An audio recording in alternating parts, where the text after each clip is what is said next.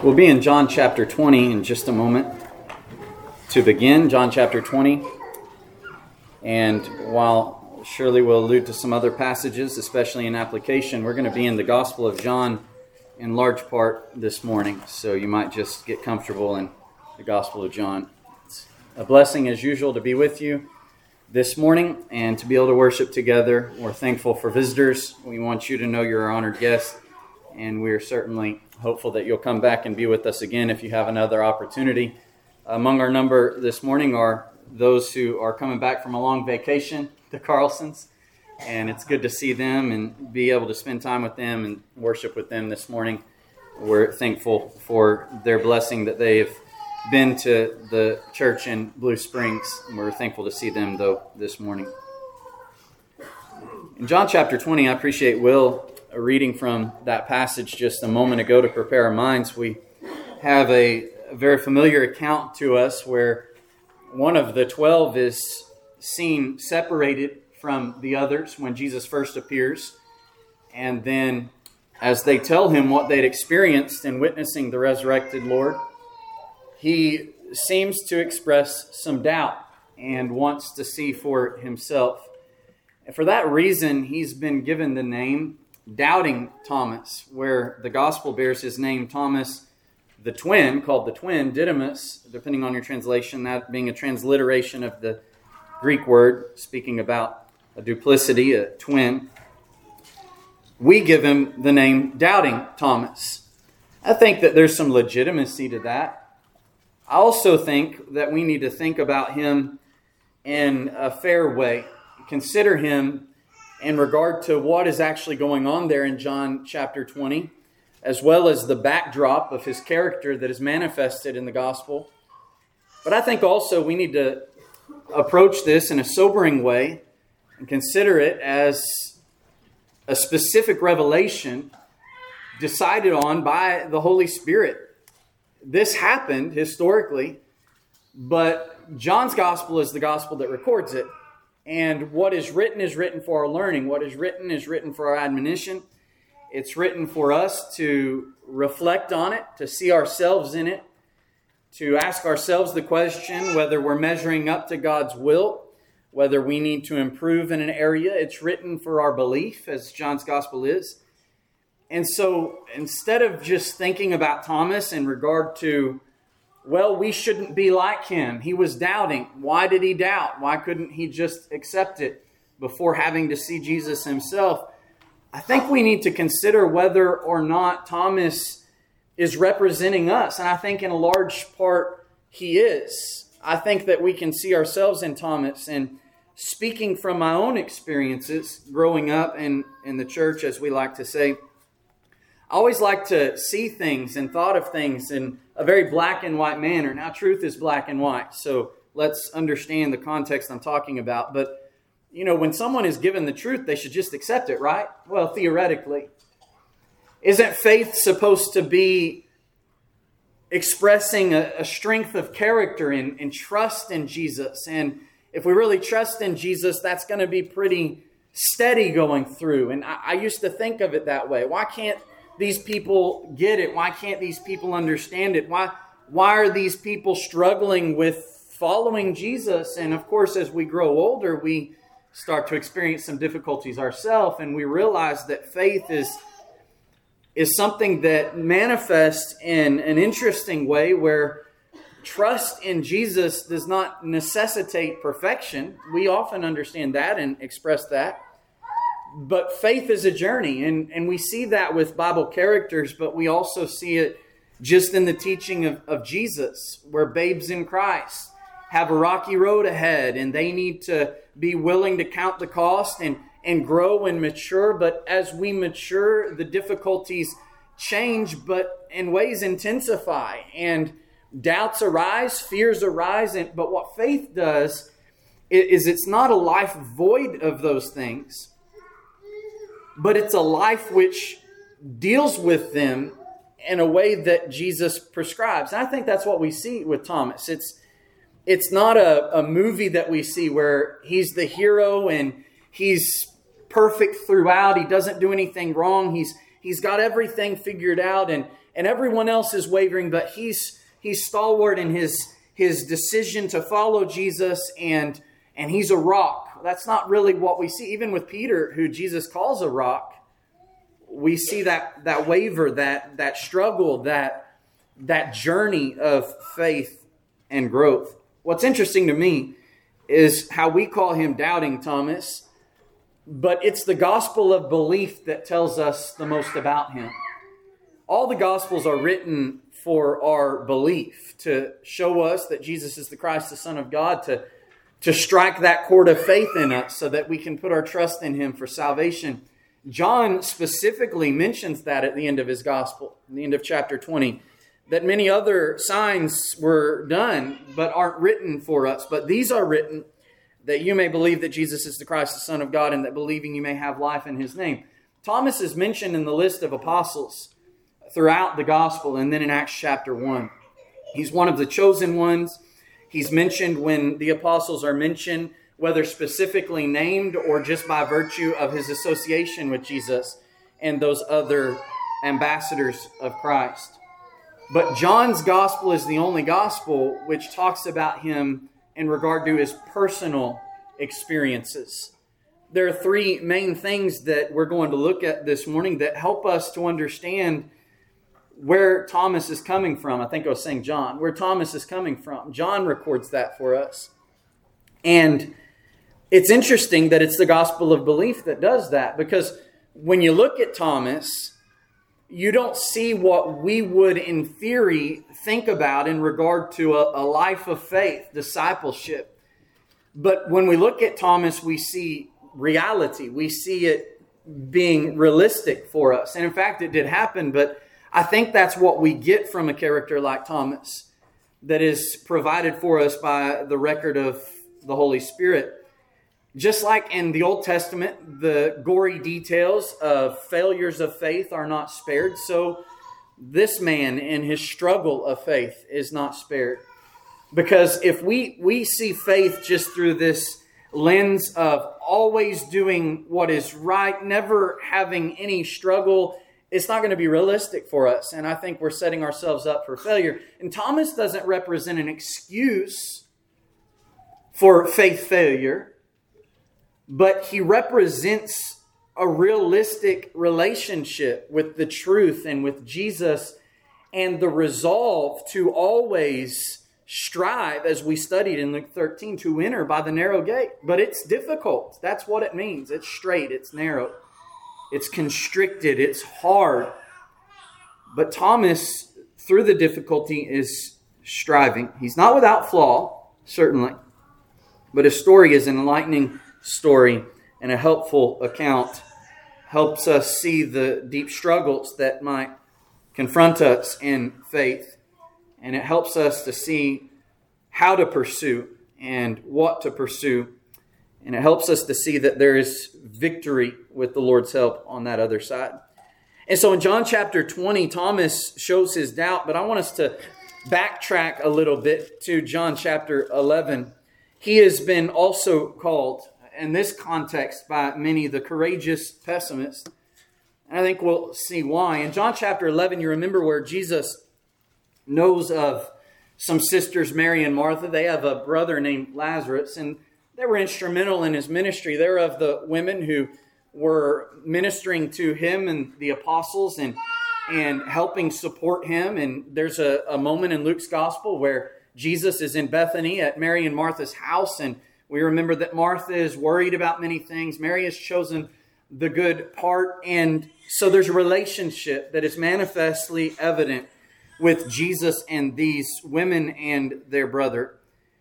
And what John 11 demonstrates is that Lazarus has grown ill. The news of that has reached Jesus by messenger. So in verse 7 of John 11, after this, he said to the disciples, "Let us go to Judea." He had remained 2 more days after hearing of his illness. But I want us to notice the disciples' reaction in verse 8. And I want to stress that this is the disciples' reaction. They're all saying this. They're all feeling this way.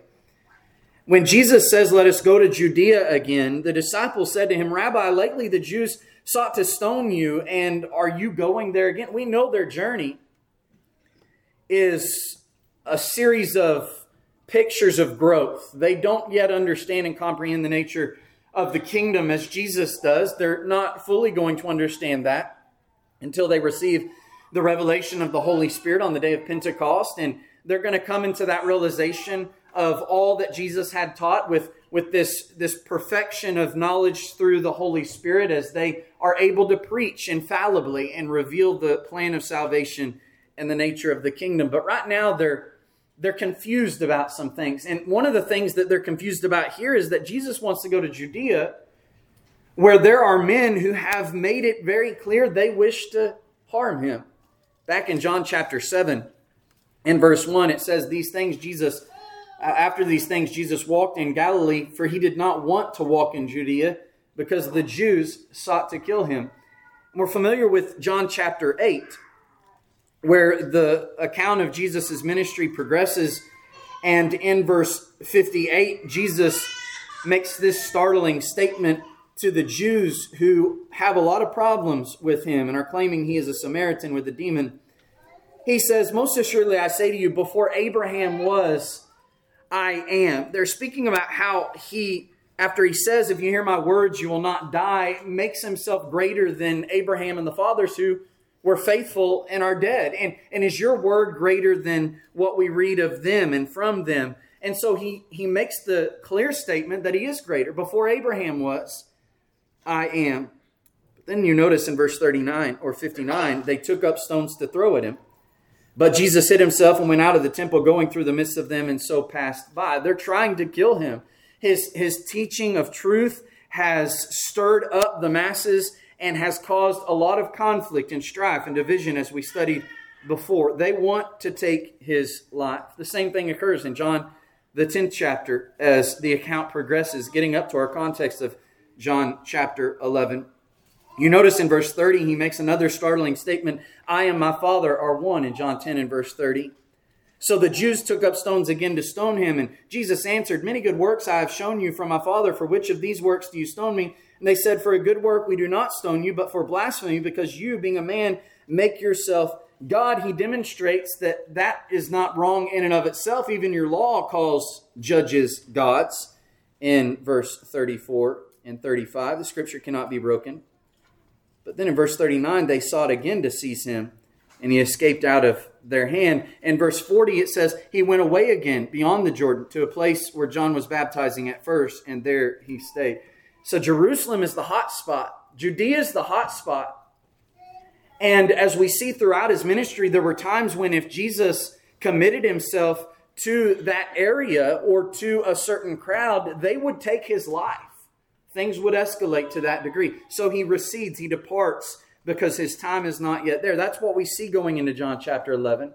He's not in Judea because if he was in Judea, he'd die by the hands of those who hate him and seek to stone him and seek to kill him. Now he hears of Lazarus being sick, and he wants to go to Judea. And his apostles, very understandably so, are taken aback by this erratic and reckless decision on their account.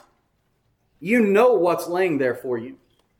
You know what's waiting for you in Judea. Why is he wanting to go where people want to kill him? And notice Jesus' resolve in verse 9 of John 11.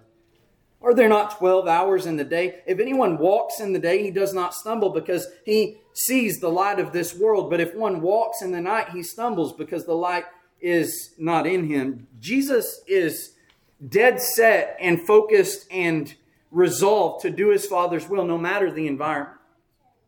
It is day and it is time to go manifest the Father's glory and his glory in the working of these miracles. In fact, in John chapter 9, he said a similar thing. When you remember, they came upon a man who was blind from birth, and his disciples in John 9 and verse 2 said, "Rabbi, who sinned, this man or his parents, that he was born blind?" You remember what Jesus said there in verse 3?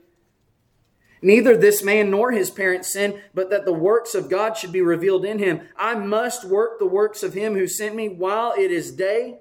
The night is coming when no one can work. As long as I am in the world, I am the light of the world." That's what he's saying in John 11. I know the threats that are there in Judea. I'm here for a purpose. And if that stirs up more anger against me, if that puts me in more harm's way, I am resolved to go and manifest the Father's glory through this. He said in John 11 in verse 4, "This sickness is not unto death, but for the glory of God, that the Son of God may be glorified through it." That's what he said in John 9. This is an opportunity, in other words, to heal this man and show people that I am God in the flesh, that they'll turn to God through me. But remember the context of John 9. This is the Sabbath day here. Did Jesus know it was the Sabbath day? Verse 14 says it was the Sabbath day. And as he healed a man on the Sabbath, did he know how the Pharisees would react? Jesus is not ignorant of the context, of the timing of this. But he sees an opportunity to manifest God's glory, to show who he is. And it's day he's got to work, no matter the danger. And so long as it's not my time, I'm not going to stumble in this either. And so we can go to Judea. If it's not my time to die, then God's going to protect me from this. But regardless, I've got to do the works of my Father. And so back there in John chapter 11, Jesus says very clearly, after they thought he was speaking about Lazarus just taking rest and sleep, Lazarus is dead. And he says, "I'm glad for your sakes that I was not there, but that you may believe. Nevertheless, let us go to him." I hear you. And he's dead. And where they might be inclined to think, well, we waited too long, we might as well stay now. He says, "Nevertheless, let us go to him." This is when Thomas speaks up.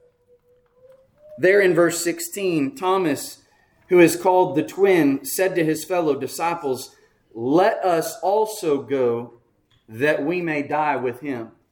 Now back up there to verse 8. "And they told him, 'Rabbi, lately the Jews sought to stone you, and you are going there again.' He said, 'Let's go there.'" And Thomas is pessimistic about it.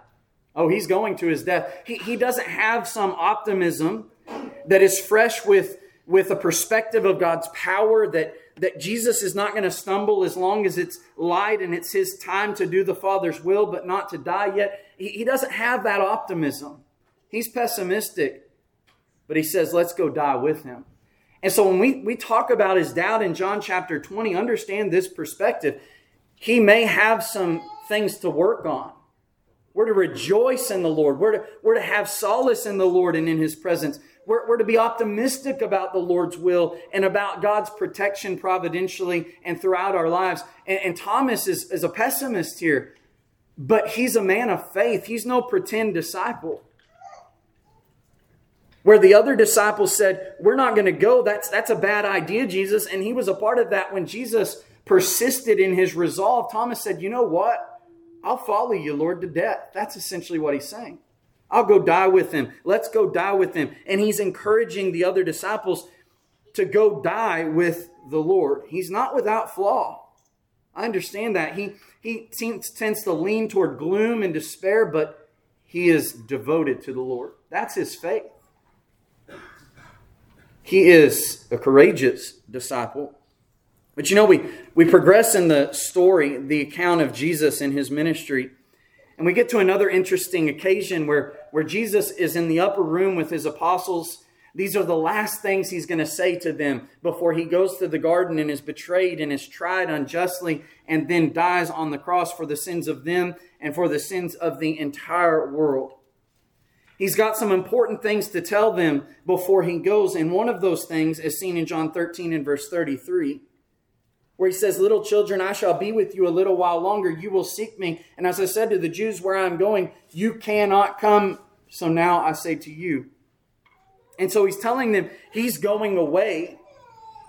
The loved one of the disciples, the apostles, the one they looked up to, the one they sought for guidance, he's about to leave them. And it's not like the environment has gotten any better. They're there in the city now. They're experiencing the turmoil. They know the environment that they're in. And Jesus is saying, "I'm about to leave you." They don't understand what he means by that. But the very fact that their friend and loved one in Christ, their master teacher, their God, they made the confession, is about to leave them brings them great sorrow. Simon Peter said in verse 36, Lord, where are you going? And Jesus didn't give him a straight answer. He said, where I am going, you cannot follow me, but you shall follow me afterward. I want us to pick up there in chapter 14, because Jesus elaborates on where he's going. He says, let not your heart be troubled. This may bring you great trouble and confusion and stress, but let not your heart be troubled. You believe in God, believe also in me. In my Father's house are many mansions, or dwelling places, literally. If it were not so, I would have told you, I go to prepare a place for you. And if I go and prepare a place for you, I will come again and receive you to myself, that where I am, there you may be also. And where I go, you know, and the way you know. I want us to remember what Peter said. Lord, where are you going? He said, wherever I'm going, you can't follow me. But now he's told them, I'm going to the Father. And you know what? He doesn't just tell them where I'm going to the Father, but I'm preparing a place for you to come to the Father as well. And then he says, where I go, you know, and the way you know. If Jesus tells me you know something, what am I to say? Am I going to question him? He knows the hearts of men. He knows what I know and what I don't know. And he's telling the disciples here, you know where and you know the way. But notice who speaks up. Thomas said, Lord, we do not know where you are going. And how can we know the way? That's interesting, isn't it? Jesus just told them, you know. And Thomas disagrees with him. No, I don't. You think the Lord is accurate about his estimation of their knowledge of what he's talking about? He says, you know. And Thomas says, no, I don't, Lord. How can we? And that might be somewhat of an abrasive thing for us to read. How dare you, Thomas? But there's something good in this. There's something to be seen in this. Certainly they did know. Jesus has been teaching them all the time the way to the Father. You remember in John chapter 1, after Nathanael is marveling at the fact that he knew he was under that tree, and he calls him the King of Israel, the Son of God, he says, most assuredly, I say to you, hereafter you shall see heaven open and the angels of God ascending and descending upon the Son of Man. The Son of Man is the link between heaven and earth. I am the way to the Father. He said that way back in the beginning of his ministry. In John chapter 7, in verse 16 through 18, he's teaching in the temple, and they're wondering about how he knows so much. And he explains in John 7:16, my doctrine is not mine, but his who sent me. If anyone wills to do his will, he shall know concerning the doctrine, whether it is from God or whether I speak on my own authority. And so he's teaching the way to the Father. His doctrine is one with the Father's doctrine. In chapter 8, before they would take up stones to throw at him, he said, if you abide in my word, you are my disciples indeed, and you shall know the truth, and the truth shall set you free. He'd go on to demonstrate that that freedom was from sin, which means you're coming to the Father through me, through my words. In John chapter 10, he is the figure of the shepherd, but also of the door. He's the door of the sheep. Verse 9 of John chapter 10, I am the door, and if anyone enters by me, he will be saved and will go in and out and find pasture.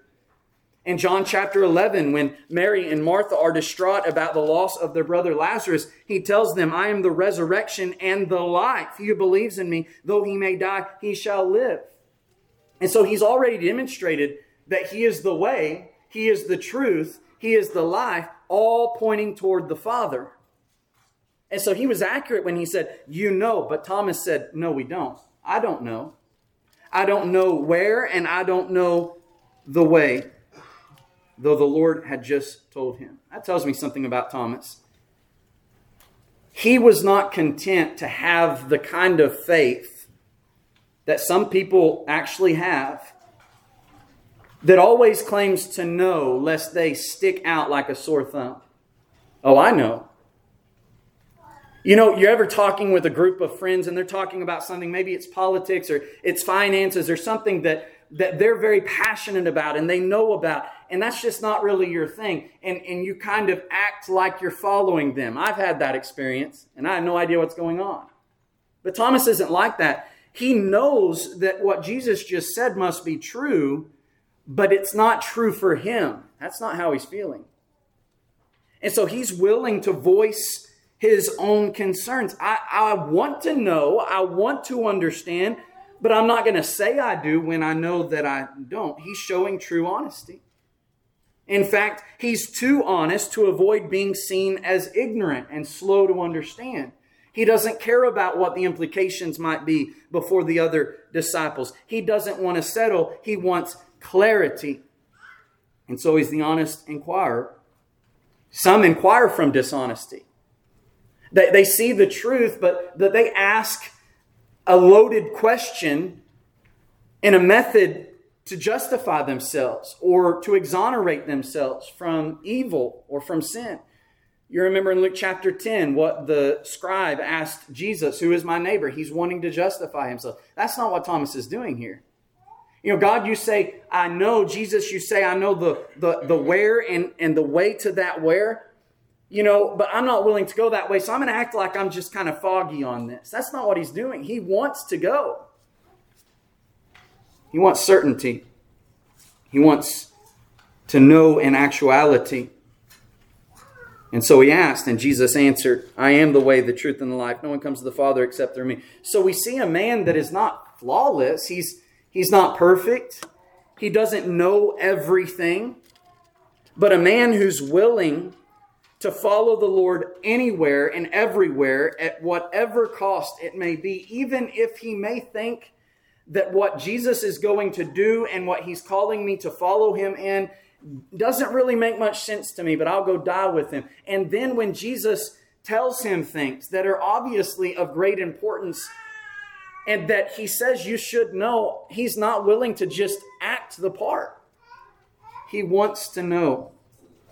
And so when we get to John chapter 20, I don't think it's any different. This man has an intense faith and character and a depth of love for Jesus that we need to try to match. But he's real, he's sincere, he's genuine, and he's not willing to just act like he's okay with something when he needs a little bit extra in order to know. In John chapter 20 and in verse 19, the same day Jesus was raised, the first day of the week, the doors were shut where the disciples were assembled for fear of the Jews, and Jesus came and stood in the midst and said to them, Peace be with you. And when he had said this, he showed them his hands and his side, and the disciples were glad when they saw the Lord. And Jesus said to them again, Peace to you, as the Father has sent me, I also send you. And when he had said this, he breathed on them and he said to them, Receive the Holy Spirit. If you forgive the sins of any, they are forgiven them. If you retain the sins of any, they are retained. But notice in verse 24, Thomas, called the twin, one of the 12, was not with them when Jesus came. Some suggest that he was not with them, and some of you may relate to this, because he was the type that grieved in solitude. I want to be with my family. I want to be with those closest to me, and sometimes that's in solitude away from others on the outside. But there's some people, they got to be alone. Maybe that's what was going on here. And so even from the start, you might wonder, well, where is Thomas? That doesn't look good, Thomas. But he was so close to the Lord, so invested in his mission, that he's extremely distraught, and he's apparently the type, perhaps, that needs to be alone. He's not grieving and absent because he lacks faith, but because he had so much faith that he's struggling with the weight of this grief and confusion. That's what's happening here.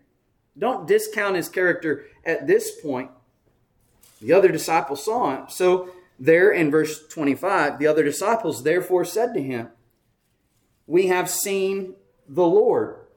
So he said to them, Unless I see his hands and the print of his nails, and put my finger into the print of the nails, and put my hand into his side, I will not believe.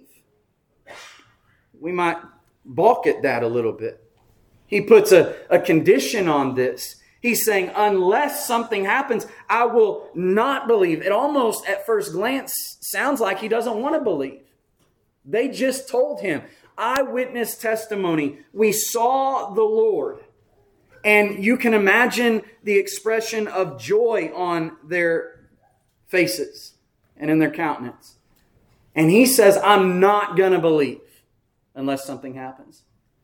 it might seem, if we don't know about Thomas and we don't read the rest of the context, that he's just kind of given up and he's not going to listen to anybody. He's separating himself. There's not an amount of evidence I can receive, but there is, isn't there? He wants to believe. He wants to believe. He's devoted to belief. In fact, again, this is the gospel of belief and the only gospel that details his faith in this fashion, but it includes his struggle. I think he represents the struggle of faith. He needs the evidence. And I think if we read Luke's account in Luke chapter 24, we get a better understanding of maybe what's going on here. And we understand he's not so different than the other disciples. It says there in John chapter 20 and verses 19 through 23 that Jesus appeared to them. He showed them his scars and they saw him and believed. But I want us to notice how Luke records it in Luke chapter 24 and verse 36. As they said these things, Jesus himself stood in the midst of them, Luke 24:36, and said to them, "Peace to you." But they were terrified and frightened and supposed they had seen a spirit. So evidently appearance was not enough at that time for the rest.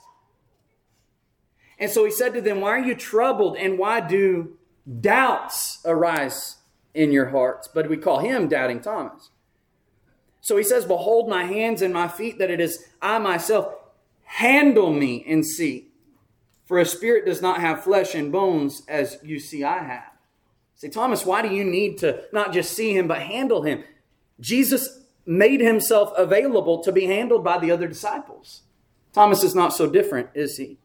But notice in verse 40, when he said this, he showed them his hands and his feet. Verse 41, and while they still did not believe for joy and marveled, he said to them, "Have you any food here?" So they gave him a piece of broiled fish and some honeycomb, and he took it and ate in their presence. And so see the contrast here. He appears to them and they think he's a spirit.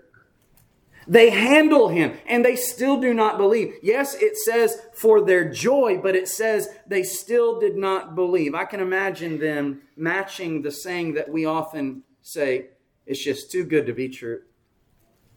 Which is somewhat a form of pessimism, isn't it? It's too good to be true. And you can imagine as we go back to John chapter 20, and they see the rest of the evidence Jesus provides, where a spirit does not, a phantom does not eat, consume material food. That's just further proof after they've handled him. And you can imagine in John chapter 20, when they finally fully embrace the fact that their Lord lives, the joy on their face when they tell Thomas. You ever have someone come up to you with such joyful news that seems too good to be true, so you want to check the facts? You didn't see it. You didn't witness it. You didn't read that article that they found that good news in, or whatever that may be. And so Thomas is not inclined to be moved by emotions merely. Now, I'm not suggesting that eyewitness testimony is not legitimate, because it is, and that's what we have.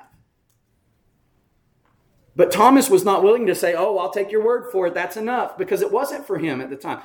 For good or bad, it wasn't enough at the time. So he said, "I need to see." You notice there in John chapter 20 and in verse 26, after 8 days, his disciples were again inside and Thomas with them. 8 days, a whole week had passed, where Thomas is with these 12 men and they're rejoicing. They're trying to convince him. You can just imagine the room. And for 8 days he remains, but he still has not accepted what they're saying. Thomas was with them, though. Jesus came, the doors being shut, stood in the midst of them and said, "Peace to you." You know what's interesting? In 8 days he remains with them. We can learn a little bit about the other disciples. We don't see that they're deriding him for his doubts. We don't see that they're acting as though they're better than him, and that, "Thomas, you just must not want it at all." Why would he stay with them for 8 days? They're trying to help him along this path. When we doubt, we don't need to undercut each other, but help each other believe. He sincerely wants to believe, but he's sincere about his doubts, and so the combination results in a struggle. But you notice, not an abandonment. A struggle, not an abandonment. He's striving.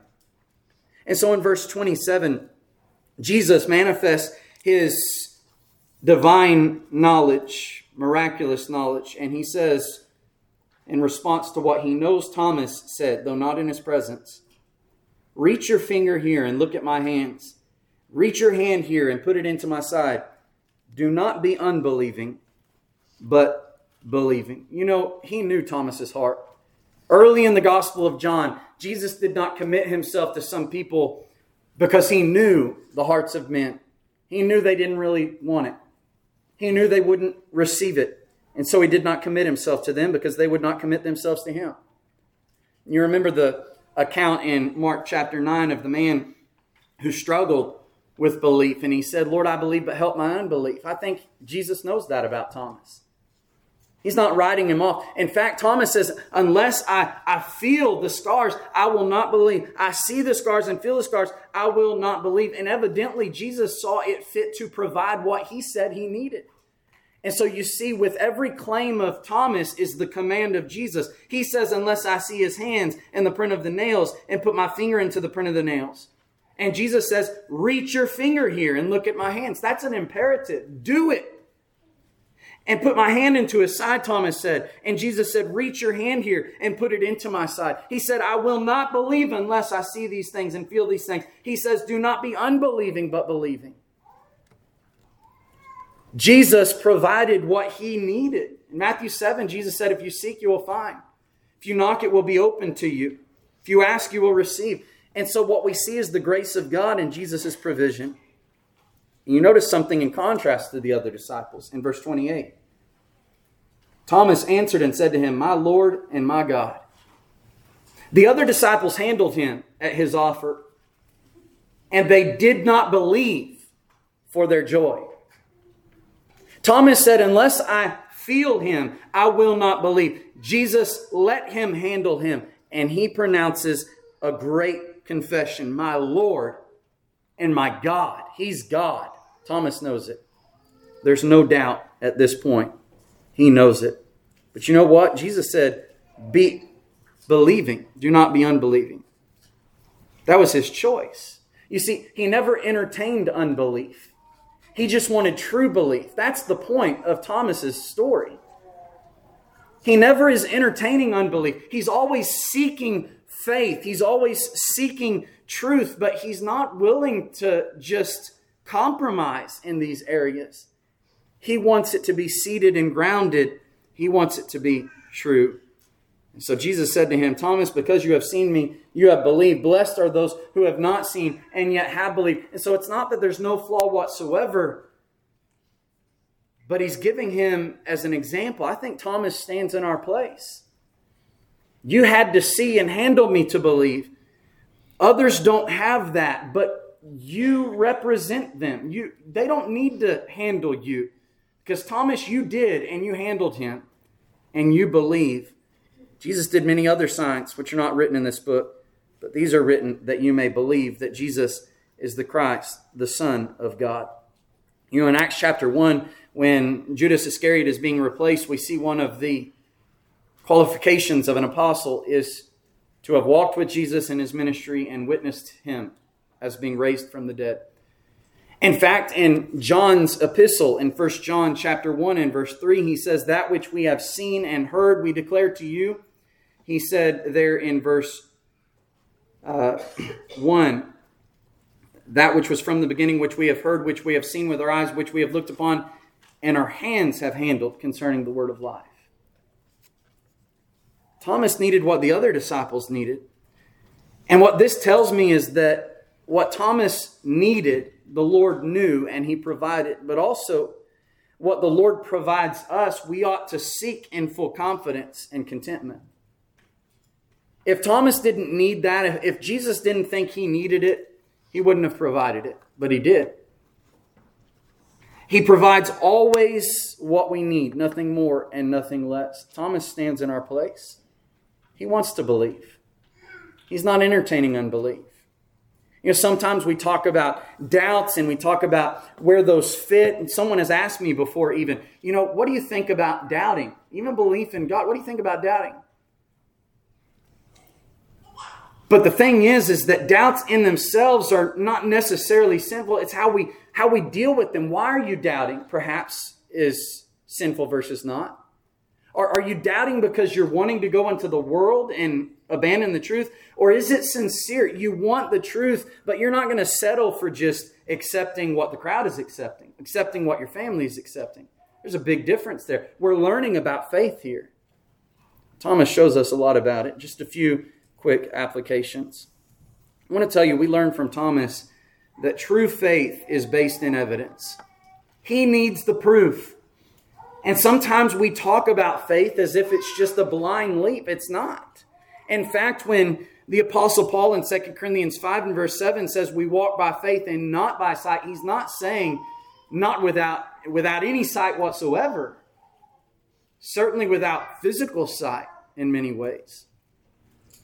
Certainly as we hope in faith, it's without receiving the object of our hope. We don't see it, we don't possess it, but we anticipate it with great confidence. So it's without sight, it's walking by faith. But I want to tell you, faith is seeing. It's seeing evidence. In Hebrews, the 11th chapter in verse 1, describing faith for us, the Hebrew writer says, faith is the substance of things hoped for, the evidence of things not seen. Don't misunderstand this. He's not saying that when someone asks you why you believe what you believe, that your answer should be, well, because I have faith. That's not an answer that God wants us to give. In 1 Peter 3, it tells us to be prepared to answer them in meekness and fear. Faith, it's resting on a pile of evidence, a mountain of evidence. Yet that evidence is not the thing itself. For example, in Hebrews 11 and verse 3, it says, by faith we understand that the worlds were framed by the word of God, so that the things which are seen are not made by the things which are visible. But do we see God? No. We see the evidence of God. That's the difference. Faith believes based on evidence that is provided. In Romans 10 and verse 17, the Apostle Paul demonstrates it this way. Faith comes by hearing, and hearing by the word of God.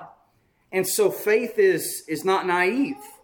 It's not lazy. It's not careless. It's not emotional in substance. The emotions come from the faith provoked by the evidence. And that's not just about Jesus being the Christ. It's not just about God existing, but it's about what we believe in doctrine and how we lead our lives in morals and all principles of faith. We need to dig in the Word of God because that's where we find faith and evidence. And along those lines, true faith's skepticism is always in pursuit of truth. And that may seem like a contradiction of terms there. True faith's skepticism. But didn't we see it in John chapter 20? When he said in verse 25 of John chapter 20, unless I see and feel, I will not believe. That's skepticism. That's doubt. He's struggling with this. He doesn't believe the report, but he wants to believe. He believes other things. He wants to believe this. Help my unbelief. But that's true faith skepticism.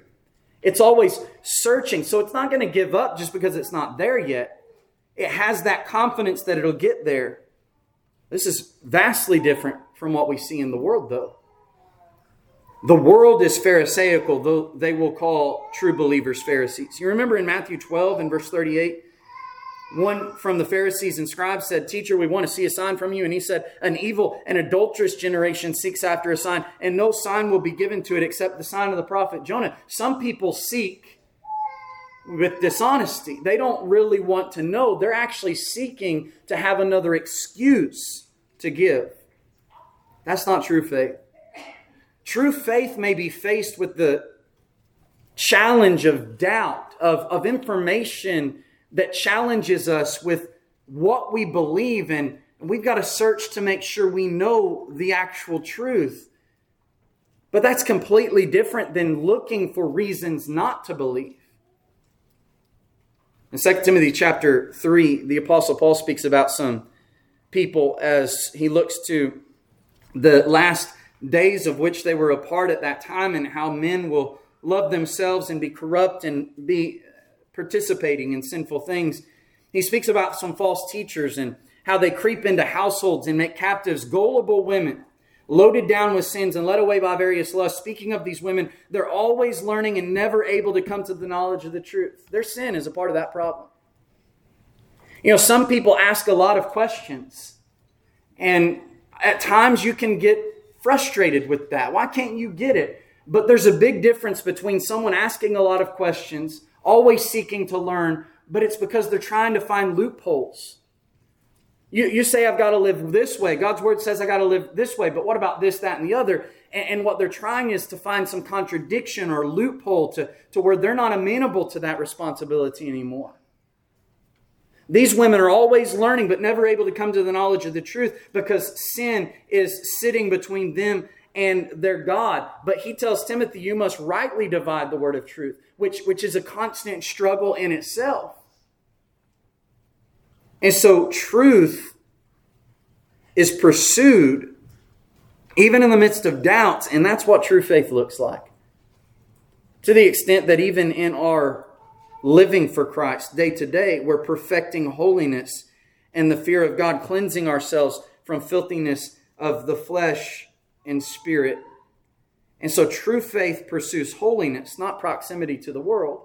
It doesn't ask questions in an attempt to get closer to the world.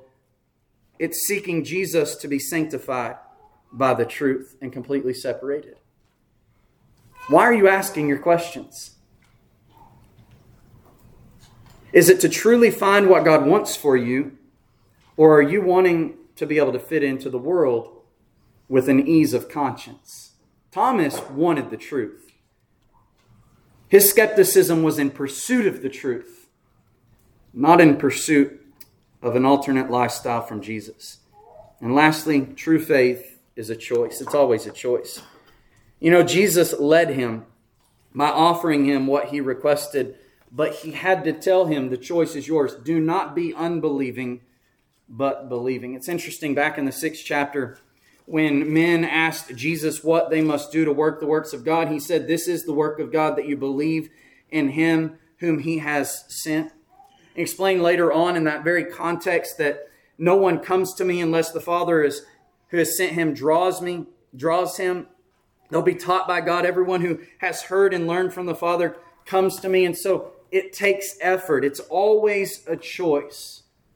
In Matthew chapter 11, Jesus thanked God for something very interesting, that you have hidden these things from the wise and prudent and have revealed them to babes. Even so, Father, for it seemed good in your sight. And then he makes that invitation. Come to me, all you who labor and are heavy laden, and I will give you rest.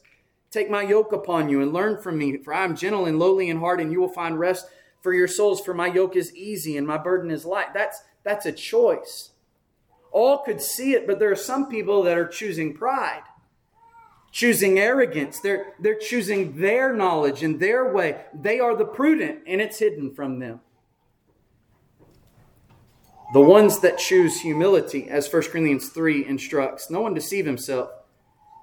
If you seem to be wise in this age, become a fool that you may become wise. For the wisdom of this world is foolishness with God. For it is written, he catches the wise in their own craftiness. And again, the Lord knows the thoughts of the wise, that they are futile. It's a choice. You get to choose. And there are some people that are too wise to choose to believe in this kind of solid evidence. Their wisdom is actually foolishness. It's always a choice.